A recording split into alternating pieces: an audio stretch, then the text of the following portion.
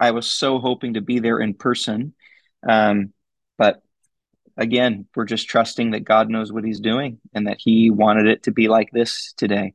So uh, I'm here at home and I want to lead you guys through a study in the Bible. If you would turn to chapter 16, Luke chapter 16, we're going to read verses 19 to 31. And these are some things I've been chewing on. I'm also so bummed to miss the Union Gospel Missions presentation today afterwards. Those guys, huge UGM fan, and so excited to partner with them. It's just bummed that I'm not going to be able to be there, but I think this message will also help set them up for what they're going to do as well. Let me pray, and then we're going to read from Luke 16, 19 through 31. Lord, thank you for your faithfulness. Thank you for technology. Thank you for our church and our church family. And Lord, as awkward as this is, I pray that your Holy Spirit would guide us through this scripture now, that you would touch our hearts and that you would transform us with an experience of you, with a encounter with you, so that we can be all the more in love with you today. Thank you for the benefits of your kingdom. Thank you for your grace. And we ask that you would, I pray for Calvary Wallingford. I pray that you would help us grow and mature as we follow you. Lord, I believe you've put such a burning vision and plan on our hearts for the months and years ahead for us to follow you closely and to be formed more and more into your image. I pray that you would bless that and that you would give us the wisdom and the discipline to do it. Lord, I want to pray for the displaced people of Maui, of Lahaina. I ask that you would bring hope to that island. Lord, I pray that the churches, that Christians, that your followers would be unified, would have a direction and a plan for how they can share your ministry and be your hands and your feet on that devastated place. Lord, I pray that you would be there in their midst, that you would incarnate yourself through your people into the ashes of Lahaina, those people's hearts. Lord, I also pray for Nicole today, that you would bless her with more time with her parents, that she would be able to get a little bit of vacation back and rest a bit. And I just also thank you for us home safely. In Jesus' name, amen. Okay, we still good, everybody on the tech team? We're good. Okay, I see arms going up. It's weird it's weird to preach to my phone. This is Luke 16, 19 through 31. There was a rich man, this is Jesus telling this, who was dressed in purple and fine linen and lived in luxury every day. And at his gate was laid a beggar named Lazarus, who was covered with sores and longing to eat what fell from the rich man's table. Even the dogs came and licked his sores. Well, the time came when the beggar died, and the angels carried him away to Abraham's side. The rich man also died and was buried. Now in Hades, that is in hell, where it's in torment, he looked up and saw Abraham far away with Lazarus by his side. So he called to him, Father Abraham, have pity on me and send Lazarus the tip of his finger in water and cool my tongue, because I'm in agony in this fire. This is verse 25, if you're following. But Abraham replied, Son, remember that in your lifetime you received good things, while Lazarus received bad things. But now he is comforted here, and you are in agony.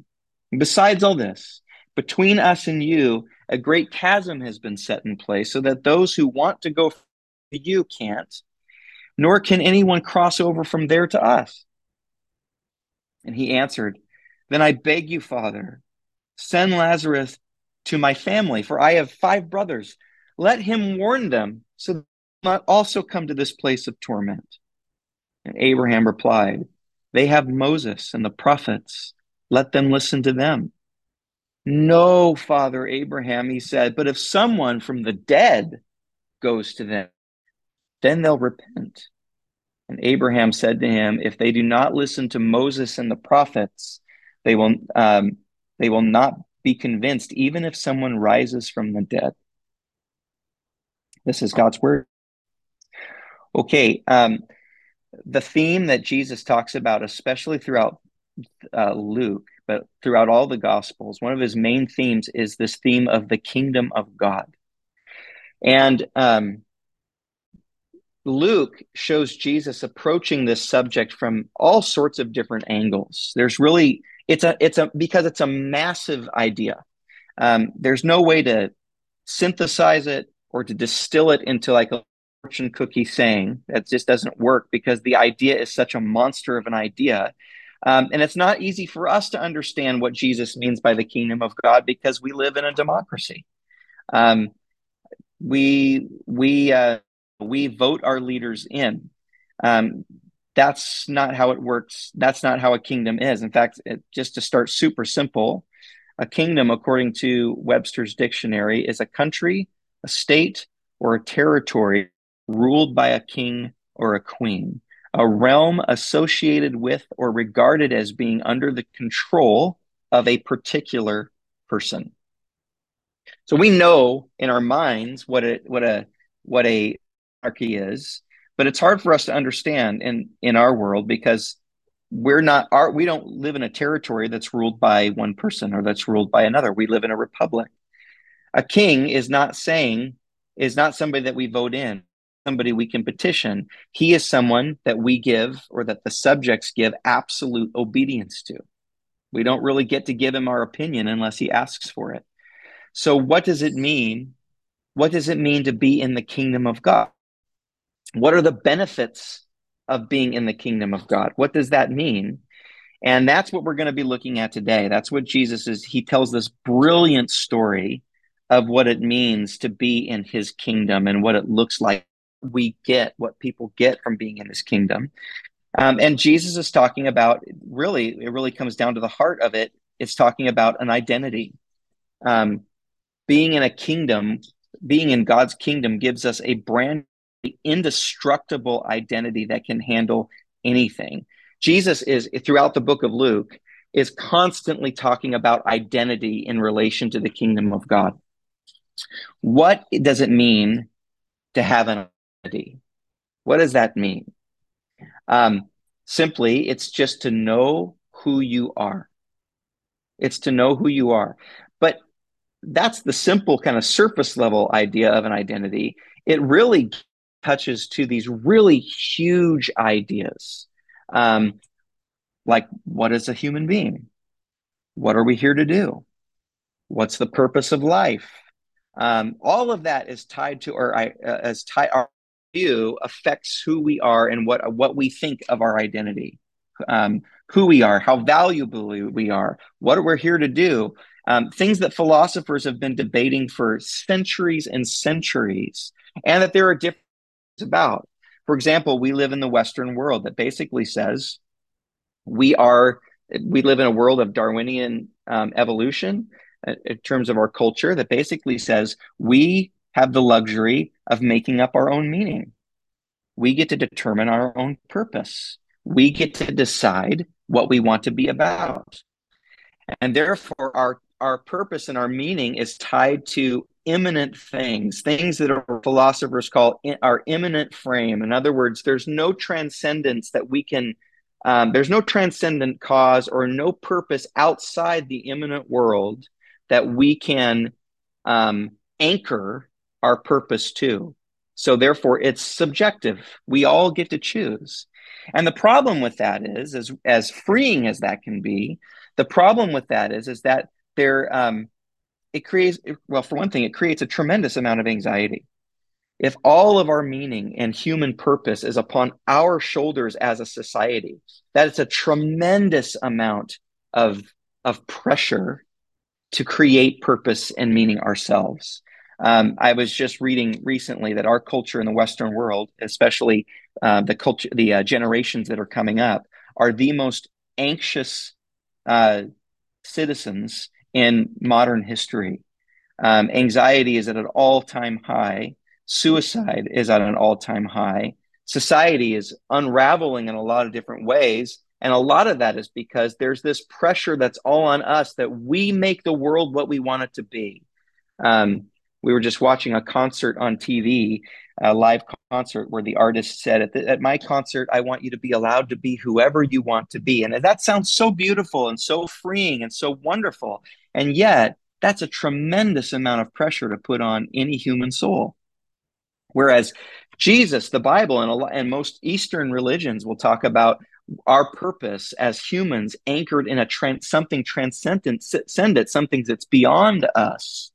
And that's really what Jesus is getting at here. And to get at that, he tells this incredible story, this brilliant story about two people. And these two characters, if you read it carefully, they're obviously a study in contrast. They contrast each other at almost every level. I think really at every level. One is rich, one is poor. One is covered in luxurious garments, that is the best clothing of his day. The other is covered in sores, so that the dogs are even licking the poison or licking the pus that's coming out of his sores. One is feasting every day. Literally, when it says lived in luxury in your Bible, it can be translating to feasting every day, eating out every day, the fanciest restaurants, the best of foods. The other is starving, even longing for the crumbs, so that that are falling off the rich guy's table, but not getting any of those. And lastly, we're told that when they both die, the rich guy gets a tomb, and by implication, a really nice funeral. And there's no reference to that for the other guy at all. It probably means that Lazarus, that he died on the street and was basically thrown into the ground by strangers. No one really cared or knew that he was alive or now dead. He was forgotten. And then in the afterlife, one is tormented and one is comforted. One loses everything and the other gains everything and gets everything.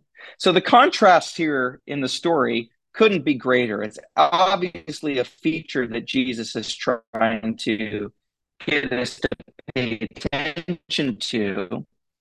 But we can't miss the what Jesus meant to be the most striking concussed it, and we could talk about it, but I can't hear you at all. So I'll just say it. Maybe you've noticed one of these guys has a name, an identity, and the other one does not. And that is by no accident or inconsequential at all. There's no way that this is an oversight on Jesus's part. And I'll tell you why. Every other illustration, every other parable, I'm using really big language here, every other story that Jesus ever tells, he gives no one a proper name. It's always a sower, Matthew 13, or a shepherd, John chapter 10, or a man or a woman, Samaritan, or something, but never does he give anyone a proper name, nowhere. But here, one character is given a name, an identity, and therefore this is really, really significant. The name Lazarus is a name that means God is my help. God is the one that helps me. So one character is given a proper name, the other one has no name. And what's the point of what are we being told? I think verse 25, I think the moral of the story is on Abraham's lips. Abraham replied in verse 25, son, he's talking to the rich man, remember that in your lifetime you received your good things. In other words, Abraham is saying, you've made your choice. You've already made your choice. He's had his good things. See, we have two people who each built their identities, who they are, what they value, all of where they're going, all of those things, they've built their identities on two different philosophies. And as a result, one has a name, an identity, or a true self, an indestructible self, and the other is left nameless. And basically,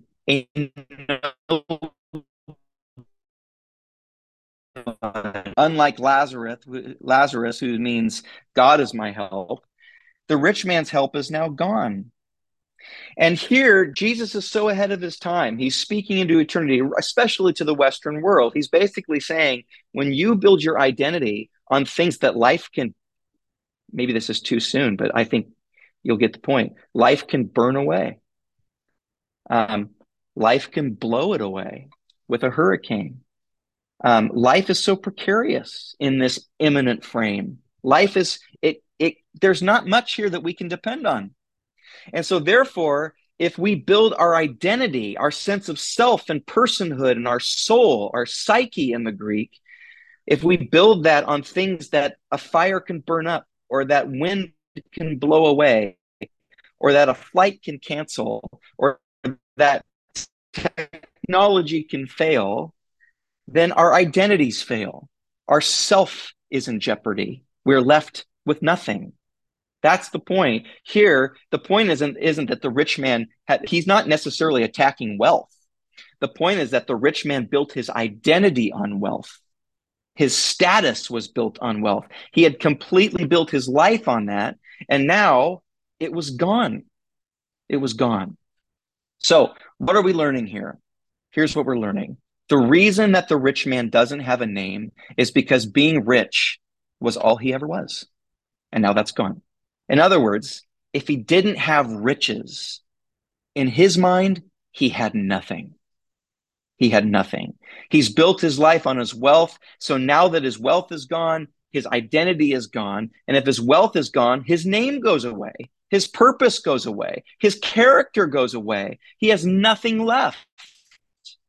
If God is the source that's in your life, then all the circumstances in the imminent frame in this world, all the circumstances, the things that you lose, the things that you or the things that you gain, there's all different kinds of circumstances that you will go through in this life. Trust me.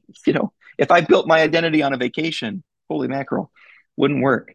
But if God is the source of my identity, there will always be a me.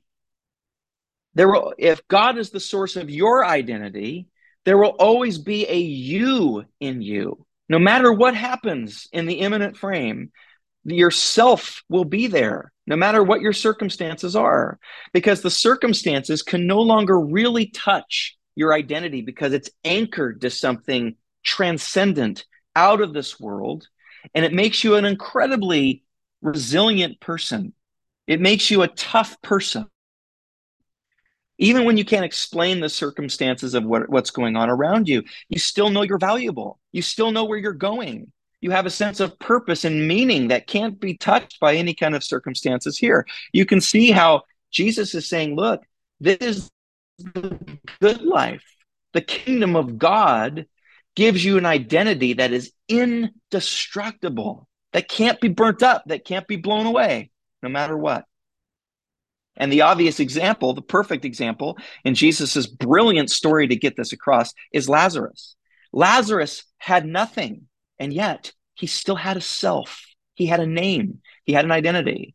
And Lazarus went through the most incredible, scary change of all, and that is death. He went through death, which is a very big change where you lose really everything. And yet in eternity, he's still him. His self went into the transcendent and went into eternity. But the rich man is different. Why? Because he didn't have a name. Why not? Because he built his identity on things that go away. And when you do that, you're not just unhappy. You find out that there's no you.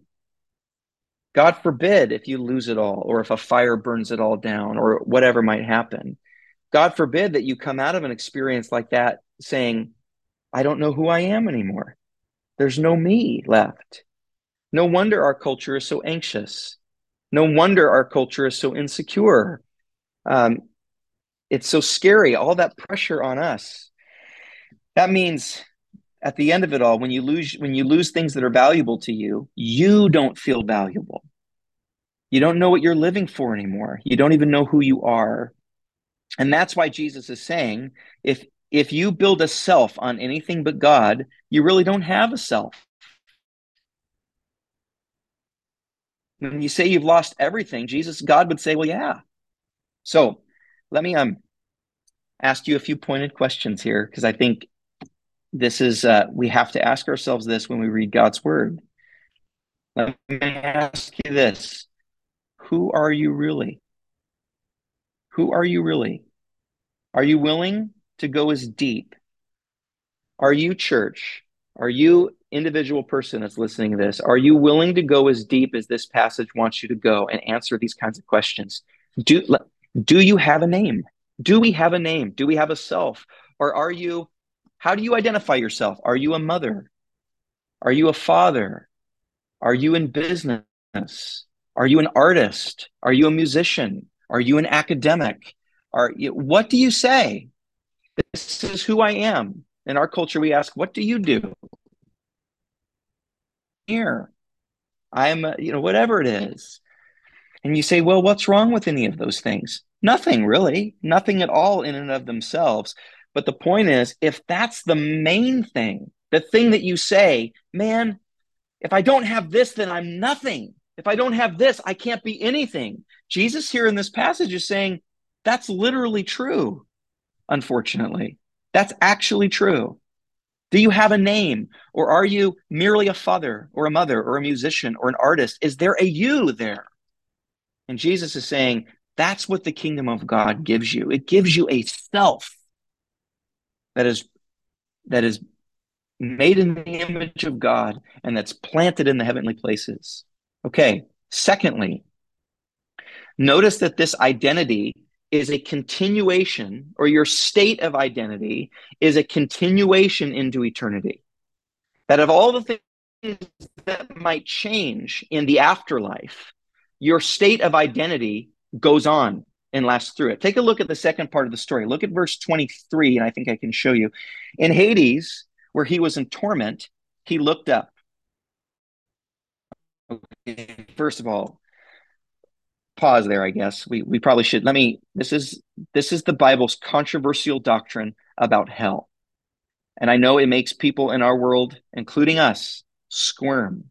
We have different reactions to this word in our culture. And I think we'll probably see through this story. This story is so helpful because it shows us that many of our assumptions or thoughts about hell are typically wrong in a biblical sense. Some people say, yes, hell, I know about this teaching. This is one of the reasons a lot of people in our culture don't like Christianity or have left Christianity. The whole idea of eternal sour taste for a lot of various reasons.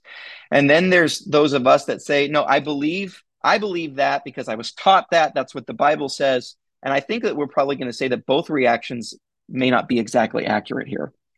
Whether your understanding of hell is something that you've rejected or something that you've retained, it probably doesn't match the description here. First, look at the stubborn ignorance of this rich guy in eternity.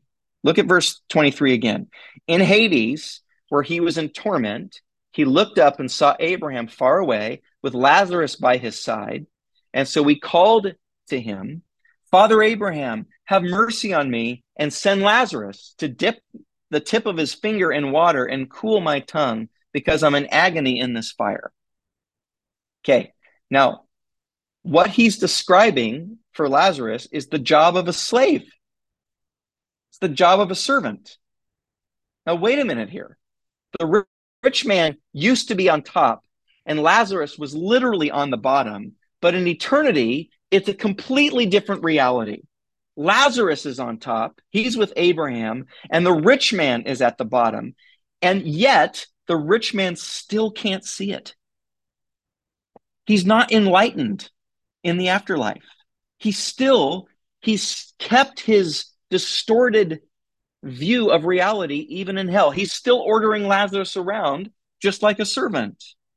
The rich man is still doing what? He's still clinging to his status even though he doesn't have it anymore.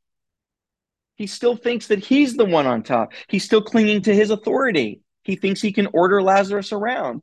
This is deep, eternal, stubborn denial of reality. It's astonishing how out of touch with reality this guy is, even in eternity.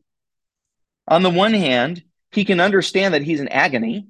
He says that. I'm in great torment, he says. But on the other hand, he's absolutely blind to what is actually happening here. He still thinks he's in charge. He still thinks he's holding on to that old identity factor, his status and his position. So the first thing that I want you to see about hell is the stubborn ignorance. And this is actually consistent throughout all of the Bible. When the Bible gives us a kind of a window view into hell, what you don't see is people going, oh, if I just would have known.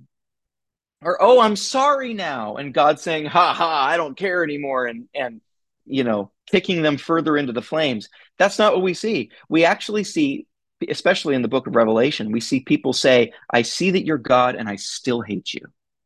I still want nothing to do with you. There's this stubbornness going on. The second surprising thing is that he has the audacity to accuse. Look at verse 27. He answered, then I beg you, Father, send Lazarus to my family, for I have 5 brothers. Let him warn them so that they will not also come into this place of torment. Now, what's the implication here? What's behind this? He says, I've got a bunch of brothers, and they're trampling all over poor people just like I did. You know what? They need a proper warning. They need better information. If they just know more, what's the implication? It's pretty obvious. I didn't get a good enough warning in my life. I'm here because I didn't know. I didn't get better information. If I just would have had someone to come and warn me and tell me something that would have inspired me enough. In other words, he's saying, this is not my fault. I wasn't warned properly. You can see his ignorance, now his accusation. And last of all, and what commentators say, all commentators agree and say this is pretty interesting, is what he does not ask for. Notice what he doesn't ask for. What does he not ask for? He doesn't say, get me out of here. He doesn't ask for forgiveness. He doesn't say, I'm sorry for how I treated people. I'm sorry for the way I lived my life. The implication is, especially with his request to send Lazarus to his brothers, the implication is that he doesn't really think he's guilty. In other words, he's eternally unrepentant. He's eternally unrepentant. This is the Bible's consistent description of people that end up away from God. Dinesh D'Souza and others have said the gates of hell are locked from the inside.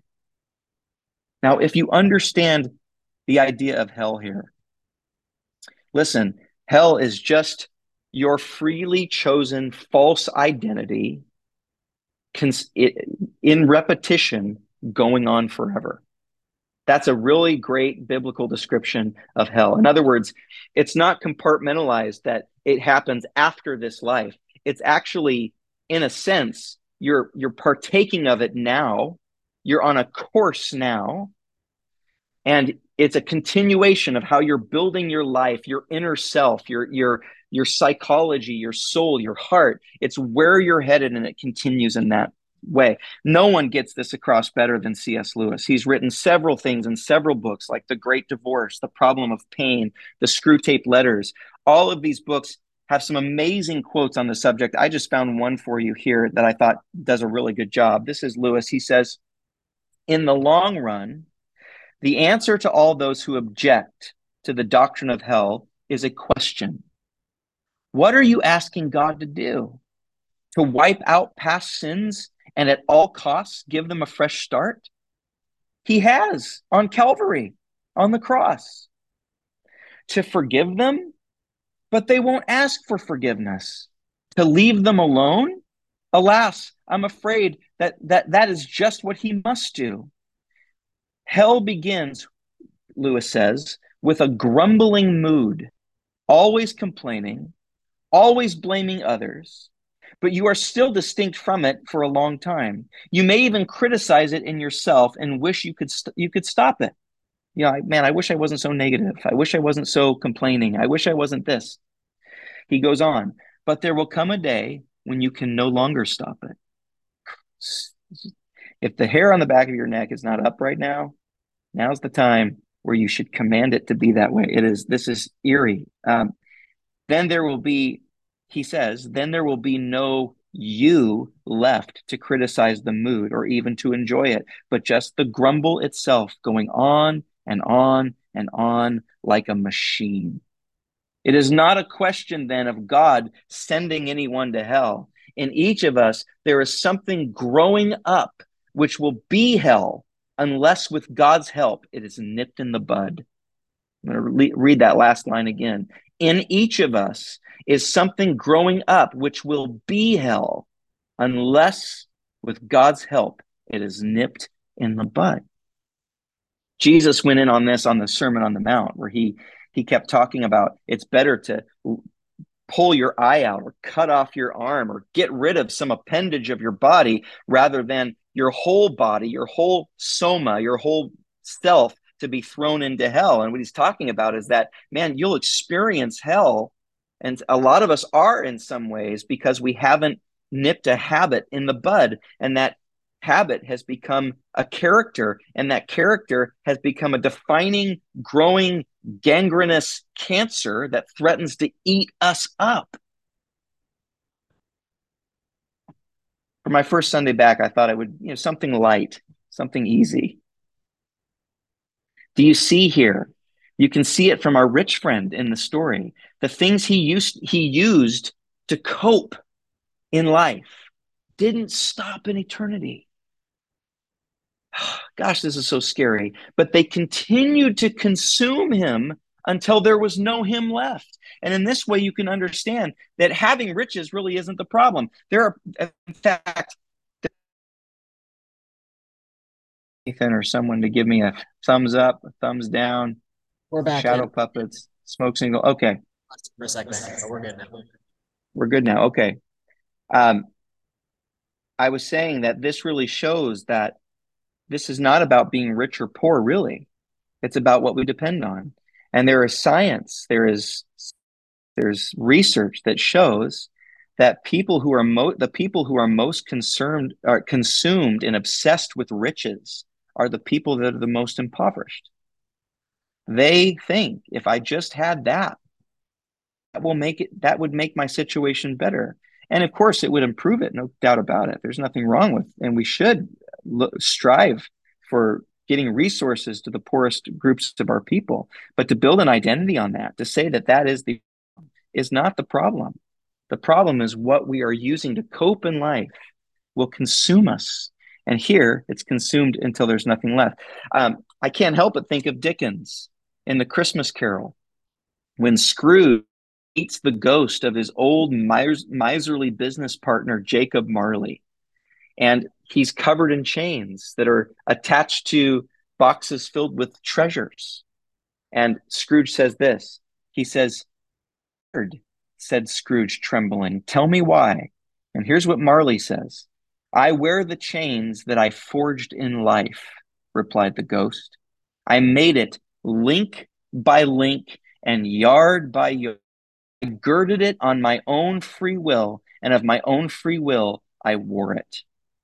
In other words, Marley is saying, hell is what I forged in life, is what I chose. This is what Dante was getting at when he wrote Romeo and Juliet in hell.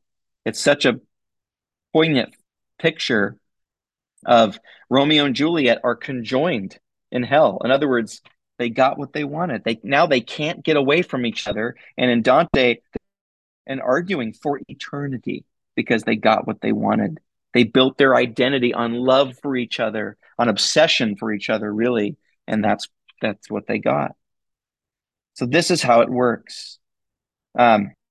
Romans 1 says that God eventually gives people what they want. What if the worst thing that God could do for us is just simply to give us what we want? That's what makes hell. That's why it's a tragedy to believe what most people believe about hell. That it's this pit that's on fire and there's people thrown into it and crawling up saying, please let me out. And God just the lid and laughs and says it's too late. Two things are, though, that image of hell is repugnant to the gospel. First of all, because no one, according to the Bible, no one is in hell saying, let me out. And second, God is not laughing. His heart is breaking. When you see Jesus come to Jerusalem in Luke 19, that's what you see. You see him pleading with people. His heart is broken. So the first thing we see is that living in the kingdom gives us an indestructible identity. It makes us tough. It makes us be able to handle anything.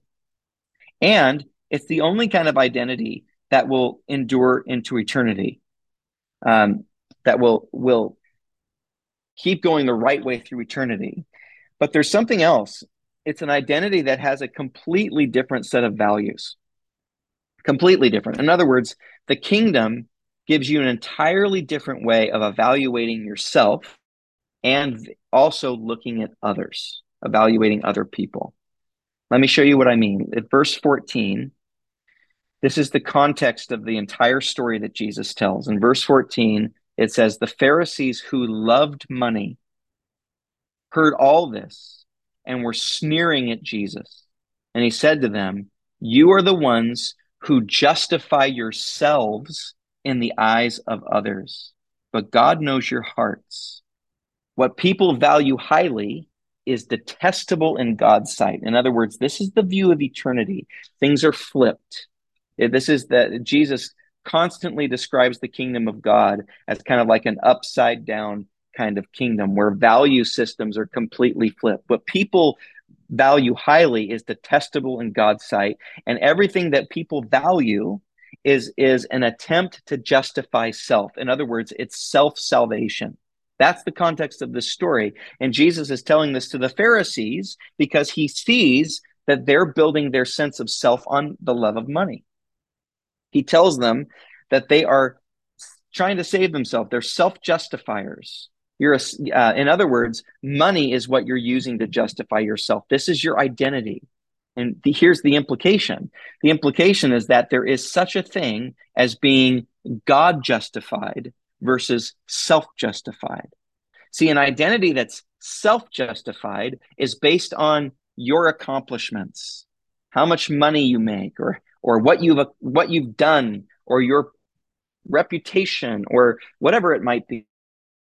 It's based on something besides God, basically, that you've achieved. But then there's God, a God justified self, which is not based on your accomplishments, but based on God's grace, and therefore allows you to practice the way of Jesus in a way that works your identity out into the muscle memory of your body. That's what we're going to start going into of our church, that the things that we can do, not to earn our salvation, but to participate with the salvation that we already have, that will work the way of Jesus into muscle memory, into the way we to the world around us. Now, Jesus gives them in this parable the way to know what your identity really is. There's a litmus test that you can take. Wouldn't you like to know? How do you know what your self is built on? How do you know if you have a justified identity or a God-justified identity? And the answer is, according to this text, how we treat people who are less fortunate than us, how we treat the poor, how we look at others. Not just how you treat the poor, because Jesus says, what you find honorable, God finds detestable, and what you find detestable, God finds honorable. There's this reversal of values. So, for example, if you hate lazy people, let's just switch it from wealth to laziness. If you hate lazy people, if you abhor a lazy person, it's not just because you hate lazy people, but it's because your hard workingness is your identity. I'm a hard worker. Therefore, you're going to despise people that don't work as hard as you perceive that you would. And the same go back to wealth. There are people who are poor that despise the wealthy. And it shows that they're just as controlled by wealth as wealthy people are. And there are wealthy people who don't build their identity on wealth. God has just blessed them with wealth, and they use it as a tool to love God and to love other people. So wealth, or having it or not having it, not the issue here. If you're a hardworking person and you're grace justified, if you're justified by God, then you'll be sympathetic to lazy people. You won't see them as any different than you in their core, at their core. But if you're self-justified, you'll despise them. And you can apply that formula, I think, to anything. Why? When you're driving and you get road rage, when you look at a political party and you get mad at them, if you have a strong political view, if you're either a conservative Republican or a liberal Democrat, and you see your opponents not just as wrong, but maybe you see them as despising. I've heard several people say, can be Republicans. What does that tell you? It says you're getting your self-worth from that. Your politics are causing your justification. You're being self-justified. You can apply this formula really to anything. You see, God honors the things the world doesn't. And what does he despise? Only one thing. He despises despisers. He judges the judgers, because it shows that we're trying to get our sense of identity from something other than him. Even if you're a moral person. Now look, I'm glad you're a moral person, that you do the right thing. That's good. But if you feel superior to who you think are immoral people, if you feel disgusted by people, or who you think have failed morally, or you see them as weak, and you feel that you're strong or whatever, you're using your own morality to justify yourself, because Jesus came to save moral failures. He loves them. He loves them. So if you are a God justified, the poor, all kinds of poor, morally poor, financially poor, mentally poor, you will try to serve and love all mankind. But if you are a self-justified person, you will despise them. And even when you go to help them, you'll feel better about yourself, and you'll despise them even more. In other words, love for sinners, love for moral failures, love for other races, love for even people that believe in other religions, love for different political views, love for gender dysphoria and all of that confusion that's going on. Love is an inevitable, not agreement, but love is an inevitable sign that you are a sinner saved by grace, and that you understand that. If not, then we're even using Christianity as a system to save ourselves, and we have an eternally unstable identity. Lastly, how do we get this? How do we get into this identity? Man, we're doing good time-wise. You guys should have me teach by Zoom more often. And I won't even have to change out of my pajama pants. I hope you guys are laughing. I can't hear laughter, but in my head, you're roaring with laughter. Okay. At the very end, Jesus has Abraham have a dialogue with this man. He tells Abraham, I know what it would take for a person to escape all this. And Abraham says, no, you actually don't.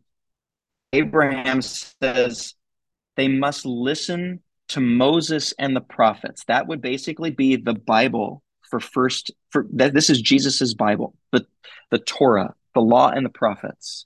This would be the canon of scripture in Jesus's day. He's saying, look, they must listen to Moses. Here's how you don't get it. This man is asking for his brothers to basically have an emotional experience. His formula plus inspiration plus maybe willpower will equal transformation. And Jesus is saying, no. He's saying if something spectacular happened where dead people showed up, it was so inspiring, where dead people showed up to warn them, they would be so freaked out and maybe emotionally inspired that would kind of be like shock them back to life type of a thing. Put the fear of God back in them, scare them. Then they'll get religion. But Abraham flatly says, Jesus through Abraham says, it doesn't work like that because you'll never have an identity change through fear. You'll never have an identity change through an emotional high. That I was a youth pastor for most of my career. And one of the most frustrating things of the youth ministry in the West is that we create these emotional highs. We take kids on retreats and we provide this incredible music, and it's an amazing thing, and it's very emotional, and kids give their hearts to Jesus and all of these things. And then there's like an 80%, what are they calling it now? Deconstruction rate. Most young people leave the church. And I think part of the reason is because we've created a model of emotionalism that we think maybe they'll be so impressed by what goes on around. But here, Abraham says flat out, that won't work. Jesus is actually saying, well, here, let me just point something out to you here. Abraham says, even if someone rises from the dead, and what's interesting is Jesus uses a little Greek word here that is only used in his own rising from the dead later on in the story. Jesus is actually saying, even if you were standing outside my tomb and you saw the stone rolled away and I came out and you saw where my hands had been pierced and all of that, and you say, wow, it's incredible. He must be divine. He must be supernatural. He's saying, that won't actually transform a life either. Isn't that something? What does he say? He says, you need Moses and the prophets, the wisdom literature of a life of practice, of practicing the way of Jesus, of practicing the way of Yahweh. That's what tells you why I rose from the dead. Now, don't get me wrong. The resurrection of Jesus there is no Christianity without it. Don't get me wrong. I'm right there with Paul that said we are the most to be pitied if Jesus did not raise from the dead. And I don't think Jesus is trying to say that his resurrection is insignificant or unnecessary. That's not it. He's saying, but if it's not coupled with a life of listening to the word of God, of knowing the story behind the resurrection that led up to the resurrection, of why we need Jesus, the perfect human, to go to pass through death and raise on our behalf. If we don't understand that, then we're not going to be able to raise from the dead in our practical lives either. We're not going to be able to live a life of resurrection, of transformation. We need Moses and the prophets. That's what tells us why. Just to see it won't change your identity. You need more than inspiration. We need transformation. We need to practice the way of Jesus. Why do you so desperately want all of those things? Why do we want to be transformed? Well, why do we want an identity in the first place? Well, because we're looking for love. It was the Lord's, this is Isaiah 53. Let me read this to you. This is so powerful. It says, it was the Lord's will to crush his son. Think about that. It was the Lord's will to crush his son. This is the prophets. This is what gives us context. And we looked upon him and we were appalled. He was disfigured beyond human appearance, and his form was marred beyond human likeness. The Lord made him a guilt offering. But listen to this. But the result of his suffering, at the result of his suffering, he was satisfied. That's Isaiah 53. Okay, meditate on this last statement. He went through all of this. He was disfigured. He was beaten. Couldn't even recognize him as a man. Pilate, John tells us, had to tell the mob. I'll read the last part of Isaiah. The Lord made him a guilt offering, but the results of his suffering, he was satisfied. In other words, Pilate, he was disfigured. He was beaten up. Pilate had to signify who he was. John tells us that when Jesus came out, but out of all that, he's separated from his Father. He takes on all of our sins. The results make it. That's what it means. When he sees the results of his suffering, it's worth it. He says, I'm glad I did it. What are the results of his suffering? Precious people, it's you and me. Think of that. When God looks at Mike, he says, I'm glad I did it. It was worth it. When God looks at you on the cross, Jesus lost himself in a sense. And yet, when God looks at you and the identity that he gives you, I'm glad I suffered. I'm glad I gave my son. I'm satisfied with this exchange. I hope you feel loved, you guys. I hope you feel eternally loved by that. And that love gives you an identity. The fact that our kids know, no matter what my grades are, no matter or good, at the end of the day, my dad, my mom love me. You know what you're doing? You're giving them an identity that can't be touched. That even when you perish, even when you are cut off, remember, my mom, my dad love me. God is giving us that, a paternal love that is transcendent, that goes outside the immanent frame, that says, like he said to Jesus when he was baptized, you beloved son and daughter in whom I am well pleased. Nothing can touch that. Oh, it's my prayer. I'm just talking to my phone, but it's my prayer that you know and sense how deeply, eternally, unchangeably loved you are, and how that makes you somebody special forever. That gives you an identity that can't be touched, that can't be burned away or blown away or taken away by anyone, not even by yourself. My dear friends, the church that I love, I'm challenging you to decide to believe it. Would you believe it? Would you decide, I'm going to believe that about myself, who I am? I'm a loved child of God, no matter what. It is 11:40. I think a miracle has happened. Let's pray, and then somebody there is going to lead you all in communion. But let me pray, and then we'll finish out and get ready for mission, especially how we can see these others, um, some by products of their own mistakes, some by victims of the system, whatever it might be. We can see them and love them as love people. By Lord, thank you for loving me. That sickness can't take that away. That distance can't take that away. Access to my church can't take that away. My identity in you is secure and strong and immutable